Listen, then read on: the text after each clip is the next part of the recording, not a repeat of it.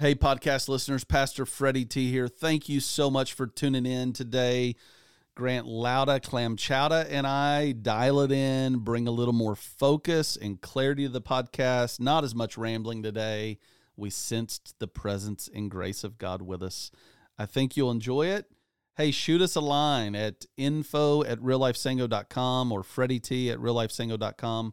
Let us know if you have questions you'd like for us to answer on the podcast, or just give us some feedback. Let us know you're listening. Enjoy the podcast. This is a podcast from Real Life Sango in Clarksville, Tennessee. Thank you for being a part of our online community. We would love for you to join us at 8:30 or 10 a.m. on Sunday morning at the City Forum. In the meantime, if you would like to share a prayer request, make a financial contribution, or take a step at Real Life, you can text MISSION to 97,000. Now enjoy the podcast. Welcome to the podcast. What's up, Grant Lauda, Good Clam morning. Chowda? Good morning, FT Dub. Hey, I like it. Yeah. You came with the nicknames this morning because you already told Bobby what his new DJ Yeah, name DJ is. Clay Bebe. DJ Clay Bebe. I'm a millennial, so there's that song. What is Bebe? What is that? I think of, and don't maybe look this song up, but it's like, it was like a rap song. Yeah. White folks, gangsters in the club, hey baby. That's the name of it? I don't know what the name of the That song was is. the song line. That was the song line. Give and it to us one more time. White folks, gangsters in the club, hey baby. Okay. So that was just a poppin' song when Look I was at in high that. school. So DJ Clay Bebe, that's where I got I it. like it. I like it. So You know who's moving back to town is Jenny Bussey. And Jenny is the voice on the podcast. Oh. The preview that we just heard, that beautiful female voice. She got the job as the beach volleyball coach at Austin Peay. Wow. Which is totally her jam. For some reason, I always thought the voiceover was Lauren. Not my yeah. wife, Lauren, but Yeah, Lauren Davis. Yeah. Yep. For some Yep. reason. I don't know why. Jenny Bussey. Clay knew that. DJ Clay Bebe knew that.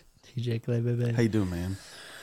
Doing well, tired. It's been a tough week. Yeah. So just with a lot of... Your bride's Yep. grandmother died pretty unexpectedly. Yeah, Lauren's grandmother died. She passed away. That was like Tuesday evening, or maybe it was Monday evening. But yeah, she passed away pretty unexpectedly. Like we had our daughter Rebecca's 3rd birthday party on January 14th, and she was there. Wow. And then like a few days, She was there and yeah, healthy? she was there and fine and Yeah.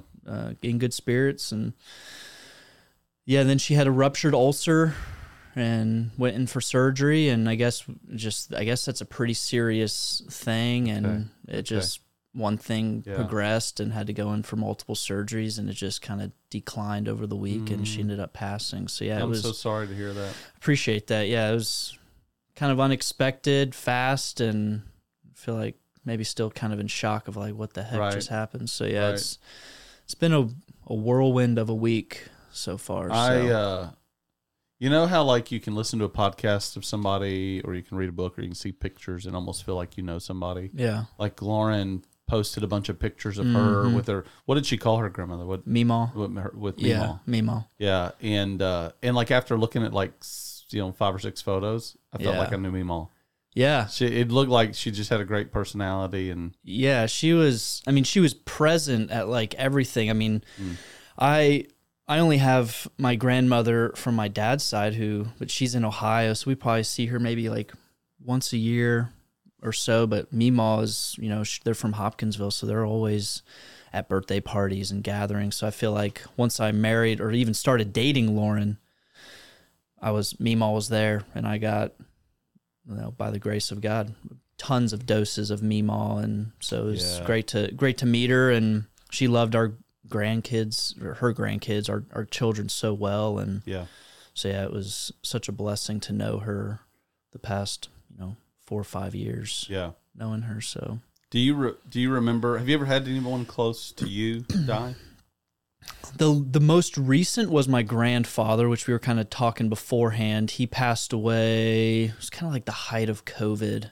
Okay. Not from COVID, but so yeah, he passed away. But again, we we probably saw my grandparents like once a year. Okay. And so I was close, and it hurt, and it was emotional.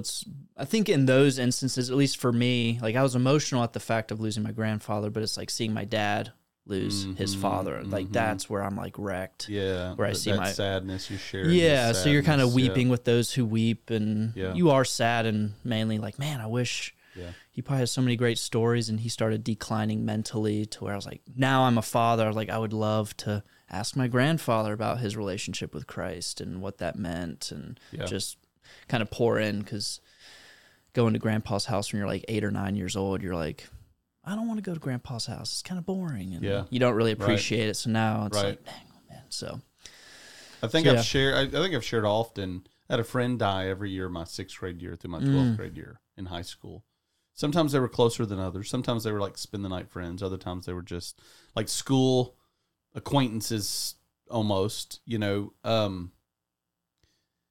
But it really oriented me to the reality of death early.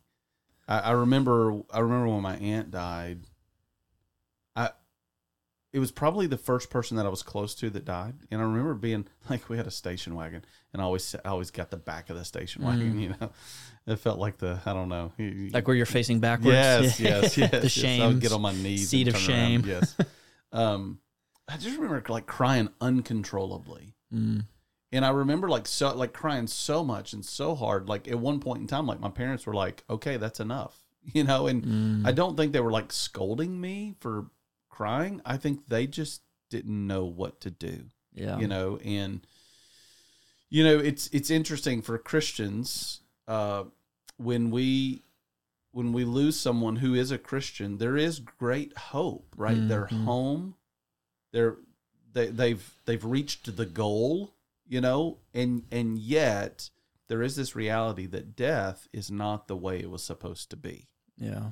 Right? When God created the world, He created the world with the plan of life on end. And that's why sin and death that followed sin is so tragic. It's why we wear black at funerals. Yeah. Is because there's grief, there's mourning. This is not the way it's supposed to be.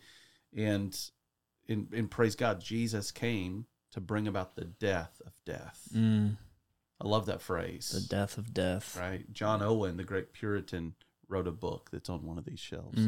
The death of death in the death of Christ. And so it's like this mingling, right? It's this mingling of sadness and hope, mourning and rejoicing. And well, I love your bride. I'm sorry for her and her family's loss. I appreciate that. I've got this funeral today of Charles Knutson. And Charles was such an inspiring man. He was a soldier and served the country for 18 years. And husband to Heather, dad to 2 precious little girls. And that dude, so he was overseas when he had a seizure. They brought him to Germany, and then they brought him back home. And that dude ended up having a brain surgery. And he was at church the Sunday after his brain surgery. Wow. Yeah. And everybody was like, what are you doing? And he's like such a beast. It's like, I'm considering skipping if it's raining outside, like raining too hard or something. That's a good word right there, isn't it? Hey, come on. Yeah, seriously. Yeah. Right? And, you know, so many of our military guys are like that, right? Yeah. I mean, you know, you were in the military, but there's just a toughness that so many of those guys embody. But he was Special Forces, and being at the house this week with Heather and several of his soldiers there and listening to their stories, I'm just inspired all over again. The sacrifices that these military families make to protect us, you know, and but Charles will forever be remembered fondly by our church, in you know, such a loss to his family. So church, pray for Heather and pray for his family. His dad is a retired pastor, Dave Knutson, and they would worship with us, you know, they up in Nebraska and South Dakota and all this Midwest area, and they would worship with. They got the most tender spirit. Dave does. Always a blessing to me. And yeah, you know, it's sobering, but we all need to be ready for that day. Yeah. You know, Grant, there's hardly a New Testament letter that's not pointing us to the day. Yep. You know, there's various phrases that describe Judgment Day, the day that Christ will return. But it seems like every New Testament author was pointing us to that day, encouraging us to be prepared for that day. So podcast listeners, be sure, make your calling and election sure. Like, turn to Christ and see his sufficiency for you, and bow the knee to him as Lord and receive him as your Savior, and follow him with all your heart. Have a clear conscience before the living God, so that when your day comes, you can look it right in the face with no fear. Yeah. Yeah, I was texted this verse when my grandfather died, and I shared it with my dad, and it was just a verse of encouragement. But it's one of those verses of like, man, I don't know if I want to say this to someone. But it's Psalm 116:15, where it says, "Precious in the sight of the Lord is the death of his saints." I was thinking about that verse on the drive in, and you're just like, today. So yeah, and for the college Bible study we're going through kind of the Sermon on the Mount. We're starting with the Beatitudes, and so next week will be "Blessed are those who mourn, for they shall be comforted." So we're just kind of digging in and looking at the biblical mourning. I mean, Jesus wept. That verse is in response to seeing Mary and Martha and everyone weeping over the death of Lazarus. Jesus weeps over Israel. And so just this biblical mourning, but also like, it's been like, it's been grounding and sobering of just, I feel like I can like, yes and amen to all of these things. But when death gets super close, it's like, man, okay.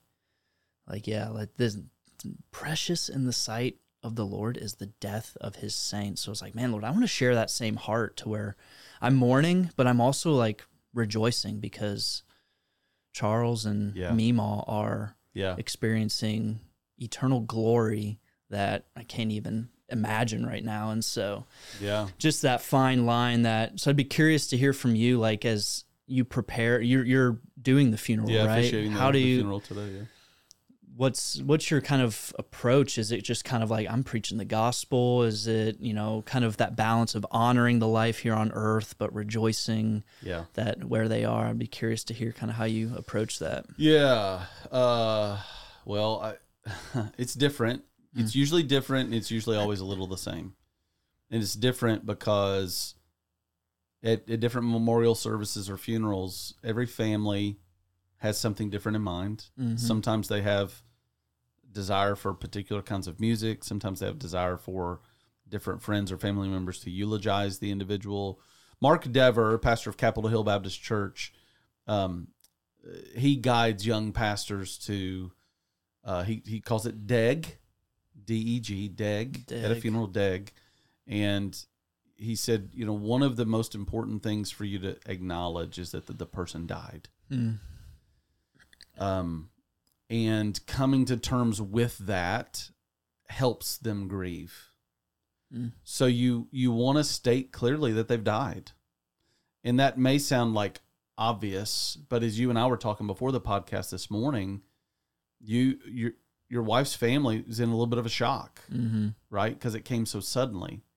So the funeral, in many respects, is for the family and friends to grieve.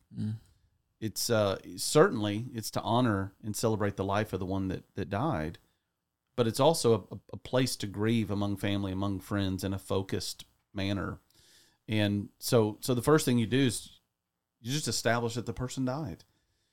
And you allow people to grieve that. And then the E of DEG is eulogize. Then you celebrate their life, and there's no 30-minute block in a funeral that can touch a person's life. Right. And yet there's something about remembering their life, working through some of the memories that help people laugh and cry and remember and in an appropriate way. And then G is the gospel, DEG. You give the gospel, the hope that we have over the grave, over sin and death. And And so with the assumption that the saints need to be encouraged by the gospel, and that those that are there that are lost need to hear the gospel and be saved. So, but I'll usually start just by asking, are there other people planning to speak? Are there songs that you've picked out? Are there scriptures that are important to you that you want shared? And then from there, there'll typically be a eulogy and a message. Sometimes I'll weave those together. It just depends. But most recently, I've been keeping those separate. So sometimes a friend will eulogize the individual. Otherwise, I'll do it. I'll ask lots and lots of questions, and I'll try to put together a tribute, for the family. And then, I for Charles today, I actually have a brand new sermon text, and Charles was a runner.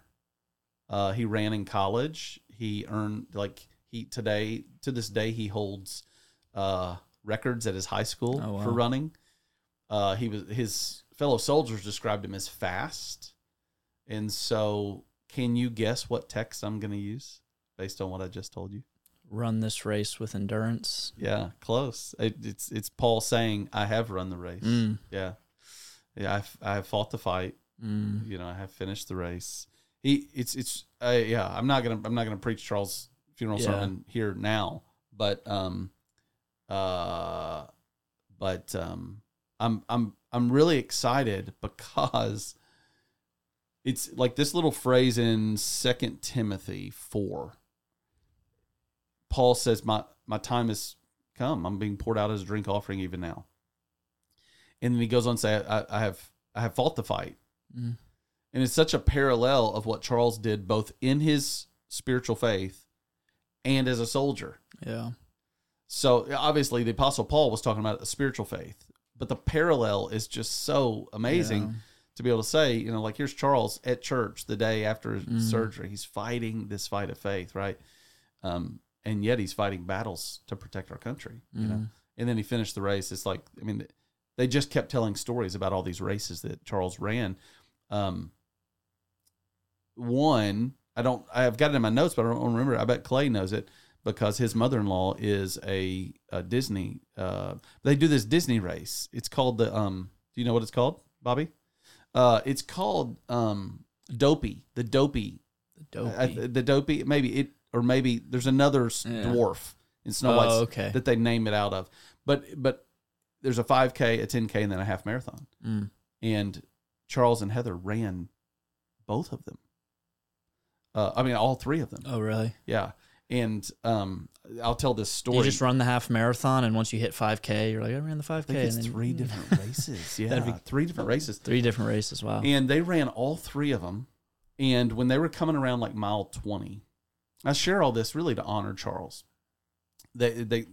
He and Heather together, she's in the military as well, different branch. But anyway, so don't mess with the Knutsons. Don't mess. They're rounding the corner, and they see all those soldier characters, Disney characters, like all green. Yeah, from Toy Story. Yeah. And Charles is like, you guys, and like tells him his rank, and said, like, get down and do push-ups with me. This is like mile 20 after 3 races. And he starts doing push-ups, and a bunch of other military folks start dropping down doing push-ups that are running the race. And they said like the push-ups that the little characters were doing were really pathetic. Like they couldn't do a push-up. Come on now. Anyway, it's kind of funny. But that's really cool. I love the verse that you shared, though. Precious in the sight of the Lord. Why do you think the death of God's saints is precious, Grant? I was also looking at 2 Corinthians 5, where it says, where Paul's talking about the hope we have in our resurrected bodies. And he says, our mortal bodies will be swallowed up by life. And it's just like, you hear it like the other way, like swallowed up by death, like death overtook them.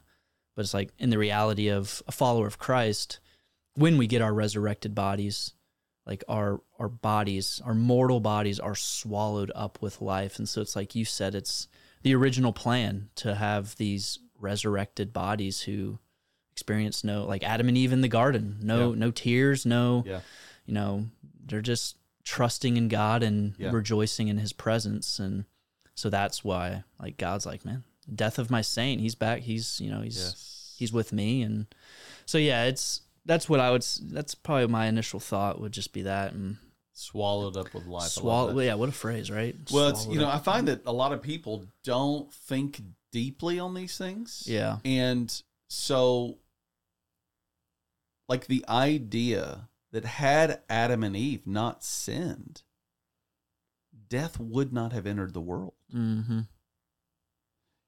Like, folks like haven't thought that deeply on that. Yeah. But that's what brought death into the world. Adam and Eve would have lived forever. Mm-hmm. So what Jesus came to do was to restore God's original vision for humanity. Yeah. It's really beautiful. Thank you, Lord, for earning the victory, And that's, that's what Paul says, no eye has seen, no ear has heard, nor the heart of man has imagined what God has for those that love him. And it's like what you're saying. It's like I'm trying to imagine, like, what is life swallowing up, like death. Yeah. Thank you, Lord. Amen. What else is going on, man? We got the men's retreat coming up. Come on. So I'll be going to that. We got like 5 spots left. So if you hear the podcast today, it's likely that you got a few more spots. You could jump on and register right now. You're going. I am going. What do you call him? Clay Bay. DJ Clay Bay's going. Yes. Yeah. I'm going. College guy going, and so we'll be taking 2 guys. So yeah, I'm excited. Have you ever been down to Paris Landing? I have not. It's beautiful. They used to describe it like kind of almost like dark and dungy, and everybody talks about the infamous buffet, and families would drive down and eat the buffet down really? there. Yeah. But now it's beautiful. Okay. Like, it's really beautiful, and I'm looking forward to being down there. I will say this. I was talking with Tim this week about it. So typically when you do a retreat down there, they have this like continental breakfast, and it's really lame. It's like a typical hotel. Yeah, continental. it's really bad. Okay. And so this week I was like, let's get a real breakfast. So men, we've got a real full-on breakfast buffet for you Saturday morning. Let's go. Dude, I'm excited. No continental peanut butter on a bagel with a banana and bad coffee. Some yogurt. That's right. Yeah. Yeah. So other than that, just kind of preparing. I'll be we'll be at the funeral Friday. So just trying to knock out work and be with family and support and get ready for that. So Grant, you have now stepped in an official capacity directing our college age and young adult ministry. Correct. So welcome. Thank you. Welcome. Brother, thank you for your ministry labors. Thank you for, it's the grace of God, and just excited to, we've had our 2 Bible studies this semester, and just, I love being on campus and just opening up the Word with these students and some non-students, and just love it. So let's tell the podcast listeners a little bit about what you're doing right now. If they might know a college-age young adult, they may have a high schooler that's about to be a college-age young adult. They may bump into a college-age young adult today, and they need to know Real Life has ministry specifically designed for them. Yep. Tell us about what you got going on. Yeah, so it's pretty simple. Right now we have Wednesday night Bible studies, and those happen on Austin Peay's campus. And Sweet. If you're listening to this, you do not have to be an Austin Peay student. Come on. Many of the people have already graduated, a lot of our students, and so we meet Wednesday nights on campus at 6:30, and then bi-weekly, so every 2 weeks, we'll do family dinner. So we did that this past Sunday at our house, and we just had Jets Pizza, and we play, I'm not sure if you've ever played the game Mafia. Oh, I love Mafia, Oh dude. my gosh, I love it. Did you guys play that with Sunday night? We Did you say did, Sunday yeah. night? Yeah. So that's why, it gets insane. Yeah, so if you Mafia is if you want to just like appropriately like just yell at people, because it gets intense, and we start. Yeah, you guys go after it. We get at it. Okay, We all right. like it's a blast, and so. Does Lauren play, or she chill with the girls? Or That night she was with the girls, but she does play. she jumps in. Okay, so Austin Peay. Yep. Campus Wednesday nights. What room? The Muck 312, the University Center. You called it Muck? Yeah. What is that? I think it's the Morgan University Center. Morgan University. So MUK? Yep. MUC. MUC. What room number? 312. 312. What time? 6:30 p.m. 6:30. You're gathering with any college student, young adult, 24, 25, 26 come on. Yes. Email And- me, Grant at reallifesango.com. Beautiful. Email me if you have any questions. But yeah, we have a great group. What are you studying in there right now? Currently, we're going through the Sermon on the Mount. Nice. So we're going through the Beatitudes right now. Yeah. So just Yeah. diving in. I love it. Yeah. And then Sunday nights, is it a different location every Sunday night? Yeah, it'll rotate between the Ochoa's house, the Paw's house, and our house. So I think for the next one, it'll still be at our house, but we have a group me. So join the group me, and you'll get all the info. So it'll be at kind of one of those 3 houses with free food. And I'm so fired up. You and I were talking the other day about like how right now in Real Life Kids, there's like 100 kids, you know, and like how amazing would it be if like 50 of those kids stayed in Yes. Clarksville? You know, they come up through the student ministry where DJ Clay Bebe. Clay Bebe Yep. disciples them and Yeah. shepherds them and builds them up, and then they move in and then they take their faith to a next level. That would be awesome. Begin to shine the light of Jesus on Austin Peace campus. And, Yes. yeah, I love Yes. it. I love it. So that's what we got going on at Real Yeah. Life College. Bro, thank you. Thank you. Yeah, okay. Men's retreat, Real Life College Young Adults. Why don't we talk about the sermon? Come back and talk about the sermon. Let's do it. All right.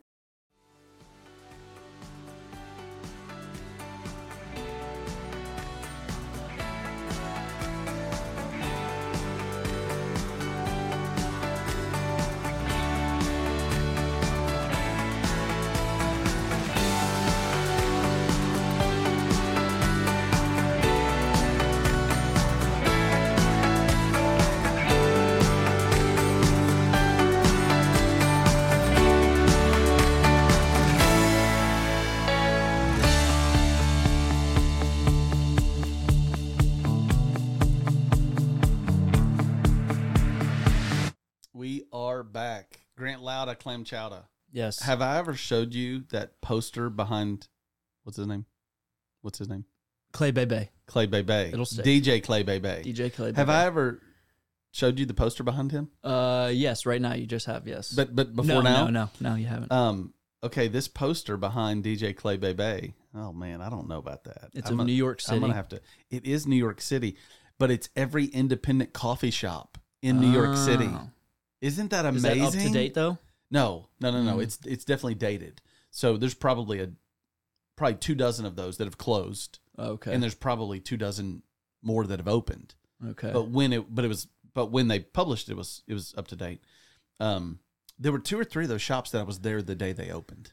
Wow. Yeah, it's such a great poster. That is cool. It's like, are you familiar with Pop Chart Labs? Pop No. Chart Labs, okay. Is that who made the poster? I think so. Google it, Pop Chart Labs. They Yeah. do really cool posters. Yeah, I like it. It's kind of like old timey looking. Be cool, like in an office den study, Study. which is what we're in. So Study.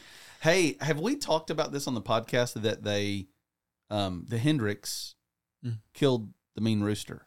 yes, We did talk about that? I don't know about on the podcast. We've talked about it at Yeah. Well, so there was a mean rooster that would attack us. In Yeah. particular, would attack Pastor Tim. the It would attack Instagram Daniel reel. Cox. Yeah, Yeah. See Pastor Tim getting chased by a black That's right. rooster. Yeah. So this black rooster was really, really mean, and he would attack people. Mm-hmm. Finally, Mr. Halliburton came over with a gun. And I had my back to the window, and Susan was over here. And Susan's face like had a look of horror. Yeah. And I'm like, what is going on? I turn around, and he's like pointing the gun at this rooster, and boom, he just shoots the rooster, takes it out. It's been Did the rooster have a name? Did we name it? never named I it. know. That's probably when but you it's get been too so attached. peaceful over here. I know.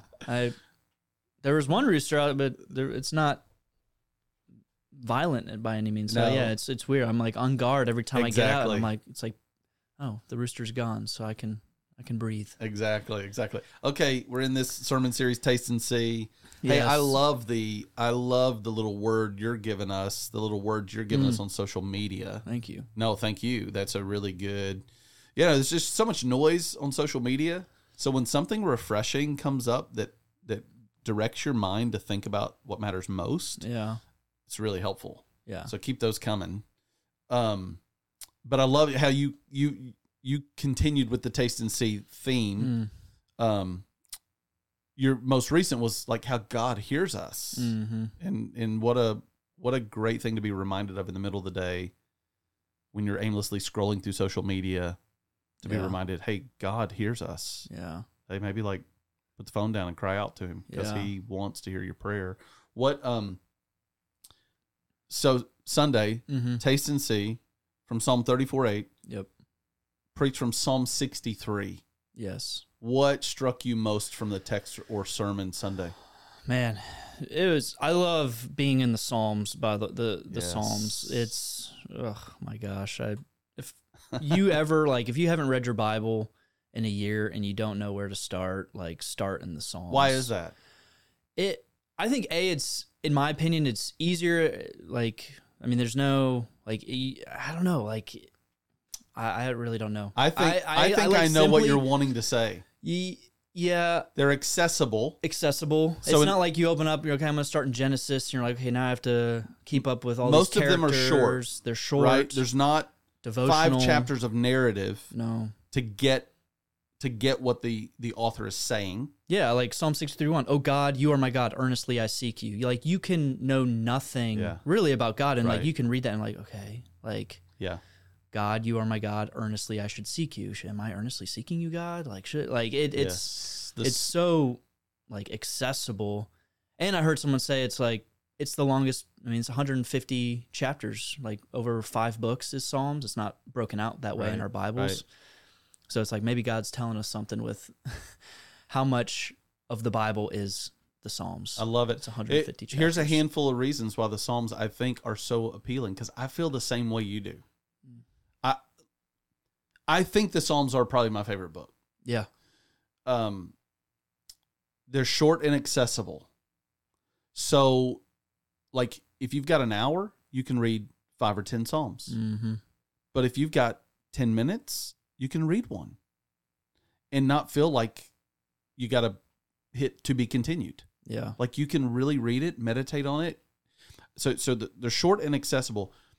But the Psalms teach us about the character of God. Mm-hmm. The psalmists over and over and over again declare true things about God.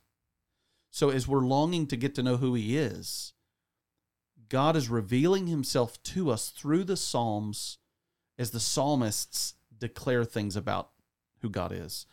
And then there seems to be every emotion in the human experience expressed in the Psalms.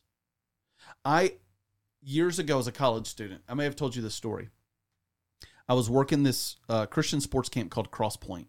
So I was a baseball coach and a Bible study leader, and we had this young girl, like 4th grade, and she had experienced something tragic. She had seen one of her parents murder the other parent and then commit suicide. Holy cow. So I'm sorry I didn't give a trigger warning if anybody needed that this morning. But this was real life. Mm-hmm. Like, here I am, college student. I'm her camp counselor in the Bible study. And she's telling me this. Yeah. I'm like, what do I tell this young child, right? And all I knew to do was say, that absolutely breaks my heart. Mm.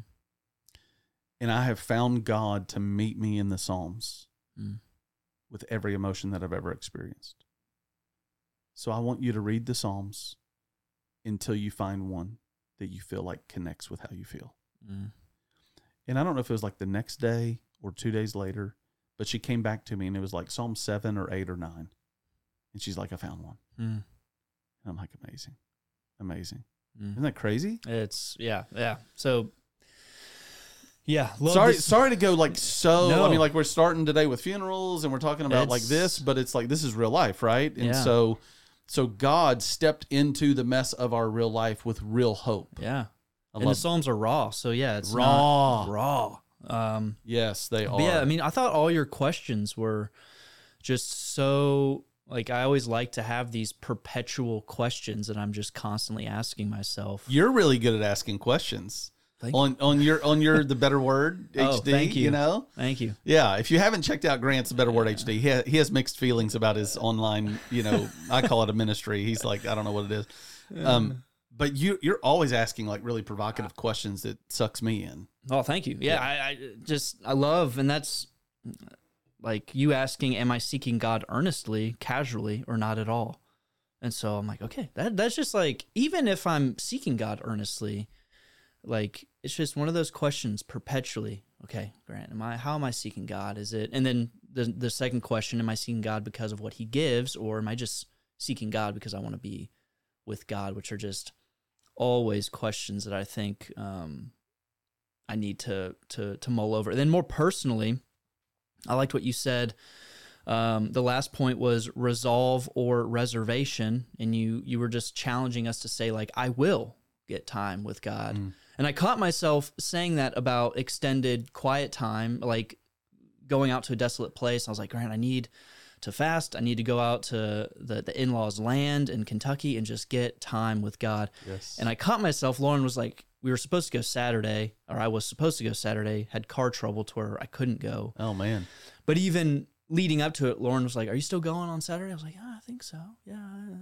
But I was like, no, I'm going. Like, I was like, I'm going. So lo and behold, car trouble prevented that. But that'll make you write a psalm. Yeah.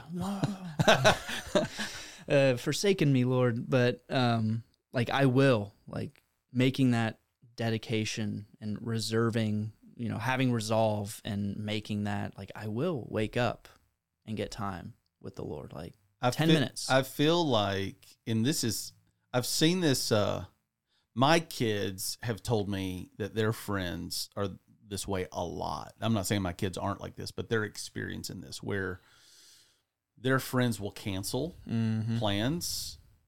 If anything, yeah. If anything better comes along. And I kind of feel like our culture, and it impacts us, that we're like, it's like there's this aroma of FOMO in the air, fear of missing out. Yep. And we're always afraid of missing out. And there's this undergirding heart posture of entitlement that we all feel, right? That we're entitled to our best life now. FOMO, entitlement leads to lack of commitment and follow through. So it's like people don't have integrity-filled yeses anymore. Yeah, like the word commitment has like been erased from our vocabulary. Yeah, even with more serious things like marriage. Like I see that on social media all the time. It's like, well, if you just don't love them anymore and feel like, get divorced and go find someone else. So yeah, there's this idea of just follow your own whatever is toxic. So. Yeah. We've lost an understanding that virtues of perseverance and endurance is what is required to build something beautiful. Whether it's a marriage, a family, a church, a business, like where it's eventually, if you're just hopping on to the next thing, you're never going to establish anything with strength, with roots, Yeah. It's like right now we're actually building a physical church building. And I got a text from the project manager this week, and he texted me some pictures, and he's like, Lord willing, weather permitting, we're going to lay the concrete pad Friday. And then like a day or two later, he texted me and he's like, well, looks like the Lord and the weather are determining it's going to be Tuesday. Right. And I just think like, okay, they have a goal of building this building and they have a plan on when they're going to do it. Yeah. And then something out of their control disrupts their plan. It'd be so easy to, in frustration, just throw in the towel. Yeah. Like it messed up my plan. Yeah. Instead, it's like, no, we'll do it Tuesday. All right, tomorrow. Well, what if it rains Tuesday? Well, we're gonna lay this pad. We're gonna build this building, and I think that's it's just interesting. The resolve that I think we can trust in God's grace. There's a little bit of that caveat of Lord willing, right? Like James tells us, you who say you're going to go to this or that city and make a profit, instead you ought to say, like Lord willing. Yeah. It's so funny. I had this friend. He used to say Lord willing about everything. And it got on my nerves because I felt like it was a, I'm going to blame the Lord for me backing out at the last minute. Yeah. You know, like I'm going to say Lord willing, and that gives me a caveat for me to like not follow through and me telling you what I'm going to do. You ended up staying home and just watching Netflix and eating Cheetos. What do you mean you couldn't make it? The Lord did not Lord will. willing. Yeah, come on now. Yeah. What do you do with that, Grant? Yeah, what do you do? I liked your example with the building being built. Like the builders, the architect, everyone involved had like these hyper specific plans and steps for this end goal of a building that people can gather in and experience heat and cool air and like be sheltered from the elements and experience community and God's, all these things, but they have these like specific plans. And so, I don't know if it's to address the Lord willing kind of apathy that we maybe like have, but like if your New Year's resolutions, which maybe people are still fighting for their New Year's resolutions, I hear a lot of people say, my New Year's resolution is to read the Bible more. It's like, okay, great. But like, let's reverse engineer and back. And so like, you're never really going to achieve that if that is your goal. And there's really no measure of success of like measure of success. So yeah, it's like we have to lay the concrete first. Let's do the concrete. Yes, yeah. Lord willing, and there's life that happens that get in the way, but no, tomorrow I'm going to lay the concrete. And then once the concrete is laid, we're going to, do X, Y, and Z next. And so with my quiet time, I'm going to read for 30 minutes at this time, this chapter, and that's what I'm going to do. And, maybe Sarah's up because she's sick and okay, well, I'm going to do it tomorrow. Or I'm going to shift it and so just being hyper specific and committal to it. Like, I'm going to do it. I'm trying to do that with the time on the land of I'm going to go here. I'm going to stay from this time to this time. I'm going to not eat during this time to this time. Just being very specific to set myself up versus just I hope this year I get more time with the Lord. Which what does that mean? So, I think in life, this kind of intense focus, this gritty resolve, we want to have that kind of discipline with the heart of Christ, aka the Good Samaritan parable, right? Where you've got the Good Samaritan walking down a road, seeing a man left for dead on the side of the road, and he allows this ministry emergency to disrupt his schedule, right? Well, it takes a lot of discernment to know whether or not it's a ministry emergency. Everything could be a ministry emergency. So you've got to have wisdom and discernment to assess, is this a ministry emergency? But it's good planning affords more spontaneity. So the better you are at planning, structuring, measuring, then the more free you are to spontaneity, pursue ministry emergencies, right? But if you don't have a goal, if you don't have a clear path, if you're not disciplined, then when the ministry emergencies come up, it's just like chaos. Feels like chaos, right? Everything in that building, every single square inch is measured. Yep. Every single, when I look at the plans, there's different drawings for the building, and I have no clue what most of them are. Yeah. And I'll be like, what are those lines? And what are those lines? And what are those lines? And they're like, well, this is this, and this is this, and this. Like everything, the electrical, the plumbing, the AC, everything is measured. And if they don't follow the plan, the building is going to look funny. Yeah. Right? we're not going to get heating in the building. The plumbing's not going to work, right? So I think I love the concept as you're talking about too, for this reason. I think it challenges us to ask the question, what do you want? And the better question, what does God want? So what's your vision for your family? What's your vision for your marriage? What's your vision for your relationship with God? Do you have a clear picture of what you want it to be? And then when you have a clear picture of what you want it to be, what's our vision for Real Life Church? When you have a clear picture of what you want it to be, then the question is okay, what's the pathway to get to that? And the pathway to get to that, if the vision's going to be realized, if the goal's going to be reached, if the objective is going to be met, you have to have a clear pathway, and you have to commit to that pathway. Yeah. It can't be based on convenience. It can't be willy-nilly. It's got to be resolved. Yeah. Gotta Yeah, be like resolved. Proverbs 29:18, for where there is no prophetic vision, the people cast off restraint. So it's like, yeah, if I don't have this vision of, man, I want this robust, earnest relationship with God, then I'm going to cast off all restraint and just have no sort of discipline. And so having that kind of end goal to then, okay, I do want this relationship where I'm earnestly seeking God. I'm seeking God for him and not his gifts. So if I was I'm going to interrupt you. Yes. So in Psalm 63, Yes. I'm going to put you on the spot here. Oh. Yeah. What's the vision? I think we were talking about this offline. The vision would be to be a person that, really idolizes Psalm 63:3, because your steadfast love is better than life. Like that is, I guess, the vision, that I would be a person that looks at God's steadfast love and it's better than life. Yes, I think you're like right there. What would you say? No, I think that's part of it. Okay. I think it is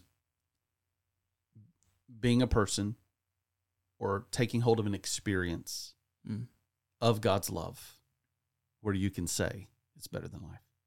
So look down at verse, let me pull it up. Let's see. You're already there. I'm pulling it I'm up. prepared. Yep. I'm unprepared. That's a good lesson right there. Psalm 63. Here it is. Here it comes. Verse 5. My soul will be satisfied as with fat and rich food, and my mouth will praise you with joyful lips. I think that's the vision. I think it is, the context is people are coming out after David's life. Mm-hmm. He's in a dry and weary land. And yet in the midst of that kind of circumstance, he's satisfied. So how do you realize that? How do you become a satisfied person? You earnestly seek God. Yeah. That's really, that's kind of what we were talking about last night at our Bible study. Again, the first beatitude, blessed are the poor in spirit, for they will receive the kingdom of heaven. And so we're just talking about being poor in spirit, and one of the students talked about just seeking first the kingdom of God. Poor in spirit, be comforted. Yes. Hunger and thirst for righteousness. We only focused on the first one. Got it. Yeah. Blessed are the poor in spirit, for they shall receive the kingdom. Oh, is that the receive the kingdom? Yeah. And then blessed are those who mourn, so they shall be thank you. comforted. Thank you. So we were talking about blessed are the poor in spirit, they shall receive the That's kingdom. why you're on the podcast, Yeah. Grant. Just to help. Well, they were teaching me help last your night. pastor not misquote scripture. One student just, I don't know what the context was, but just brought up laying for ourselves, laying up treasures in heaven where neither moth nor rust destroy. And just this idea, like we were talking about, like Jesus came to reorient what, because blessed translated is happy, like, which is crazy. Like you hear people say like, oh, Jesus never came to make us happy. He's like, well, blessed translated is happy. Yeah. Now he redefines like what happiness is, as we're talking about like what's our vision for our life. I don't know if was this online. You're talking about envision the best life you could curate. Yeah. Well, Yeah. so we were talking offline on the podcast about like what was my big burden in this text, or Yeah. what was something that maybe I didn't say that I would like to. Verse 3, I often when I write visitors who visit Real Life, when I write them a note, I'll often write Psalm 63:3 in it. And I keep thinking I'm going to move on to another verse, but I can't get away from it because I feel like David says, because your love is better than life, my lips will praise you. There's different versions. Because your steadfast love is better than life, my lips will praise you. I've meditated on that verse for so long, and I think, okay, because your love is better than life. Okay, what could life offer me? If I could curate my perfect life, like if money was no object, and what I said goes, every inconvenience gone, and like every luxury at my, if I could curate every family member living close and every kid walking in joyful obedience to me as their parent, if I could curate the perfect life, David says God's love is better than life. That years ago just gripped my heart and mind in such a way that I feel like that phrase conveys to me a picture of the worth, the beauty, the value, the power of God's love for me. And it frees me and liberates me from pursuing all the things that the world says would make me happy, or all the things that the world would say are desirable. David just says it in such a way, God's love is better than life. So your best life that you could curate for yourself, God's love is better. So I'm like, okay, I got God's love. That really is all I need. Yeah. And it's such a liberating verse. It just anchors my soul in a healthy place, the more I think about it. And so that's, if I have one burden out of Psalm 63, it's that people would get a glimpse of what God wants us to see in that verse. Yeah, I love this. I mean, this is what we were talking about last night, like I said, and just this, I think when you were preaching this past Sunday, I wrote down Jeremiah 2:13. I'm not sure, did you reference Jeremiah in your sermon? Is that Jeremiah 2? That's where the Lord says, be appalled at this, O heavens. Jeremiah 2, 12 and 13. Be appalled at this, O heavens, and shudder with great horror, declares the Lord. For my people have committed two evils. Yeah, they have forsaken me, yes, the fountain of living waters, and created their own cisterns, broken cisterns that cannot hold water. Yes. I think I might have referenced you did, because but didn't quote Jeremiah 2. Jeremiah 2:13 is one of the verses I memorized way back, and it's just, for my people have committed two evils. They've forsaken me, the fountain of living waters, and hewed out cisterns for themselves, broken cisterns that hold no water. And so, just that concept of God's love is better than life, but how easily I shift to these broken, I'm hewing out these cisterns when the fountain of living waters is right there. And they're broken. They don't hold water. And they're broken. They don't hold satisfy. water. We think they do, like this perfectly curated life. And then the verse that I can never get past is Psalm 84:11. Come on. Where God says, no good thing does God withhold from those who walk uprightly. Wow. Not a single good thing. And that was what Adam and Eve, that's how Adam and Eve were deceived. They were convinced that God was withholding something good from them. Yep. When in reality, the truth is God's love is better than life. He withholds no good thing from those who walk uprightly. You need to preach that your next sermon at Real Life. Okay, do. My mind's just spinning the applications. The applications. Some of the old Puritans, they would they would write books on one verse. Your love is better than life. Are you kidding me? Yeah, endless applications of. Yeah, that's really good. It's really good, brother. I love you, man. It's been good to be on the podcast with you today. Anything we've left unsaid that we ought to? I don't think so. We'll be praying for you for the funeral today. And here's one final thing that I'll say: watching church is not worshiping with your church. Oof! How about that? Come on. Yes, I agree wholeheartedly. Wake up, people. Yes. Watching church is not worshiping with your church. Yes. So this is a drum we're probably going to have to beat a lot over the next several years to help disciple people. Because I don't know if it was COVID, I don't know if it's just the digital world we live in, but people have kind of got it into their head. It's the consumeristic type mentality of, will I watch today? Well, what could be more consumer than that? You're not showing up to be present, to give. You're just pushing play. You're just pulling it up. And, sick kids, hallelujah, when the kid is throwing up, you can watch church. Yeah. That's great, Hallelujah, when you're out of town and you're in the car driving back from Indiana. Yes. Awesome, yes. Right? That is so great. But the convenience, I just want people to feel really, really uncomfortable choosing to stay home when they could be present. And the reason why, the people of God need you. Like when you were born again, the Spirit of God gave you spiritual gifts for the purpose of building up the body. So imagine walking around without your ears, not being able to hear.